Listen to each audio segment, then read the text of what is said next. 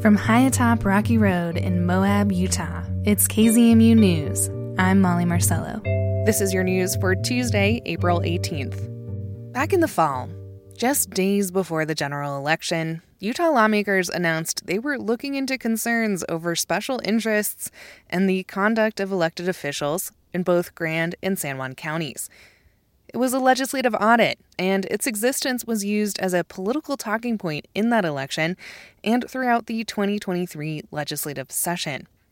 Now the results are in, and Utah's legislative auditors do make recommendations for San Juan County, not for Grand. The auditors themselves really didn't show any, they seemed as surprised as we were that we were being audited. Grand County Commission Chair Jacques Hadler. In their review, auditors interviewed Grand's commissioners and staff about Open and Public Meetings Act policies. County staff say they provided conflict of interest forms, disclosure statements, special meeting agendas, and a list of closed sessions. Throughout this process, it seemed to Hadler like the auditors were baffled as to why they were tasked with looking into Grand County. There's no direction to them as to what we were being audited on, and they didn't find anything. And then it kind of finished with a whimper with very, very little fanfare. So I think it's good for the people of Grand County to know that their county government is very much above board. I'm keenly aware that individuals and entities and organizations are innocent until proven guilty, but I am also aware that the whiff of an inquiry or an investigation or legislative audit in this case can bring sort of an association of wrongdoing. And you sent an email to local media that, in your opinion, this suggestion of wrongdoing affected Grand County during the legislative session. So do you mind expanding on that? You're right. This is America, and we are innocent until proven guilty. But it did definitely, I think, cast a cloud of suspicion over the county. And then when we did go to the legislature this year, mostly to lobby against HB 416 and for various other things, we talked to many legislators, and at least twice to my memory, maybe a couple more times, they brought up the fact that well, you guys are under audit right now, and use that as kind of ammunition that it just felt like they were kind of assuming that we were doing something shady or underhanded in those discussions. I definitely think that it affected our lobbying efforts. Just to underscore, does that, in your opinion, relate to HB 416, which affected Grand County's use of transient room tax revenue, basically prematurely ending some of the county's economic diversification efforts? Yes, that's right. You've also said that for Grand County, at least, the audit seems to be a bit of a witch hunt and a smokescreen. Anything else to say on that point? Yeah, it did. The fact that they kind of lumped it in with San Juan County, and I think there were some obvious things there that had been in the news, so we were kind of lumped in with that and kind of thrown under that cloud of suspicion. And the fact that it did come out right before our election, I think it was a week or 8 days before the election, and then through the legislative session, it definitely seemed like it was a bit punitive. I think many of us felt that way. Why do you think Grand County was even implicated in this audit when most of the public issues were about San Juan County? Grand County has been, obviously I don't think we're very popular with the legislature, and we've incurred the wrath of the legislature for any number of things. It just feels like they're a little meddlesome, for all the talk in Utah about local control and whatnot. And that's all good and dandy until the locals who want control have differing opinions with those who, do the legislating or want some of the control. This just felt like just more of the legislature getting in our business, and it also, honestly, it kind of felt like a shot across the bow too, like you guys better watch yourself.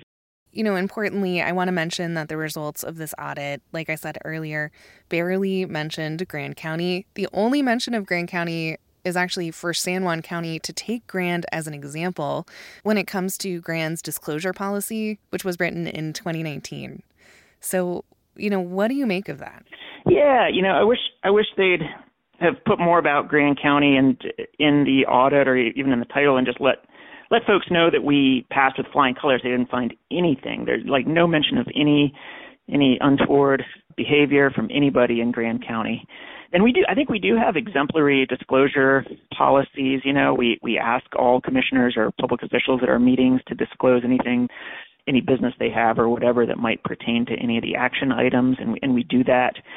We have to fill out a disclosure statement at the start of every year, a new one, and get it notarized. So I think we're very above board, and it was nice to be mentioned that San Juan County should take up some of our policies, but I would have liked to have seen more kind of about Grand County's just lack of anything to audit. Really, it was very vindicating that they didn't find anything, and it wasn't a surprise to any of us.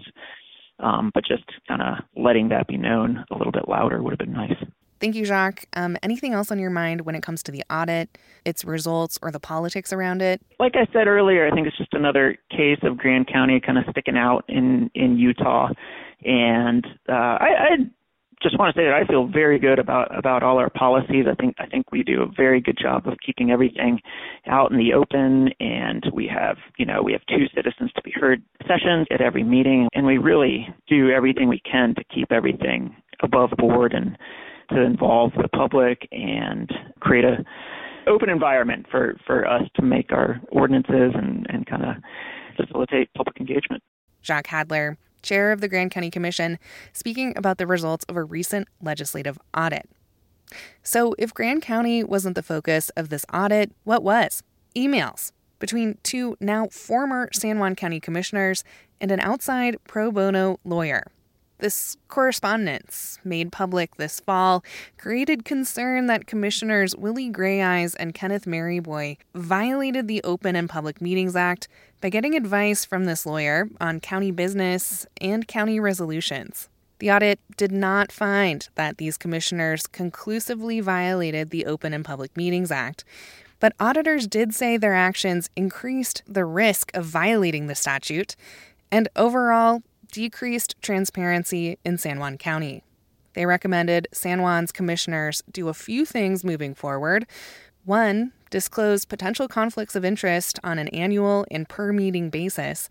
And 2, disclose pro bono legal services that might be acquired related to commission and county business. We appreciated the auditors and the good job that they did and want to thank them for looking into such a complex issue. San Juan County Commissioner Bruce Adams speaking before the Utah Legislative Audit Subcommittee last week. We intend to implement every recommendation that they made in the audit. But a letter from San Juan County's commission to the Utah State Legislature goes even further. San Juan's commission is newly seated, made up of 3 members of the Republican Party.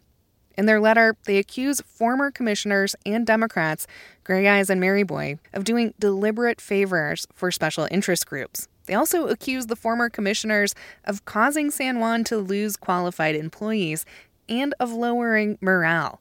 The newly seated commission is requesting further investigation. With some of the recommendations that we've made in our letter, we think that would help solve some of the ongoing and future problems that could happen with not only our commission, but with other rural commissions. When the audit was announced in the fall, discussions emerged about why Grayeyes and Maryboy might have sought outside counsel in the first place.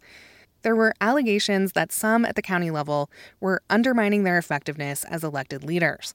And there was the issue of a former county clerk seeking to boot Grayeyes from the ballot when he first ran for election.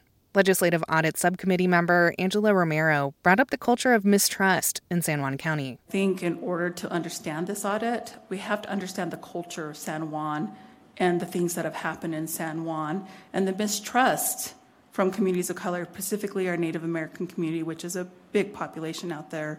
So I think it's fair when I'm reading this that there's a reason why maybe this dysfunction is happening, and we can't just put it on these 2 commissioners because we have to look at the overall institution and the structure of San Juan. So, I understand why we're reviewing this audit, but are we looking at the overall dynamics of the government and the way the system works out there? Because it's a very hostile environment, depending on who you ask. In their letter to the Utah legislature, San Juan's commissioners place some of the burden of rectifying distrust in local elected officials on the state. They say local citizens should not bear the burden of elected leaders who, quote, choose not to follow state statute. And they go on to say that strengthening Open and Public Meetings Act policies should happen on a state, not county, level. The Grand County Commission meets today. Maggie McGuire of the Moab Sun News looks at what's ahead. On the agenda for this week's Grand County Commission meeting, upcoming events will be discussed. There's a quarterly review of special event permits, and grants for 2023 community events will be approved. Commissioners will also discuss the future for the Moab to Monument Valley Film Commission, including a possible collaborative agreement with the newly formed Red Cliffs Foundation to manage the 75-year-old commission. Grand County Commission meetings are held on the first and third Tuesday of every month at 4 p.m. and streamed online on the Grand County, Utah YouTube page. And that's the KZMU News for Tuesday, April 18th. Get your community-powered journalism weekdays on the airwaves at noon and 6. You can also find KZMU News anytime online at kzmu.org or wherever you listen to podcasts.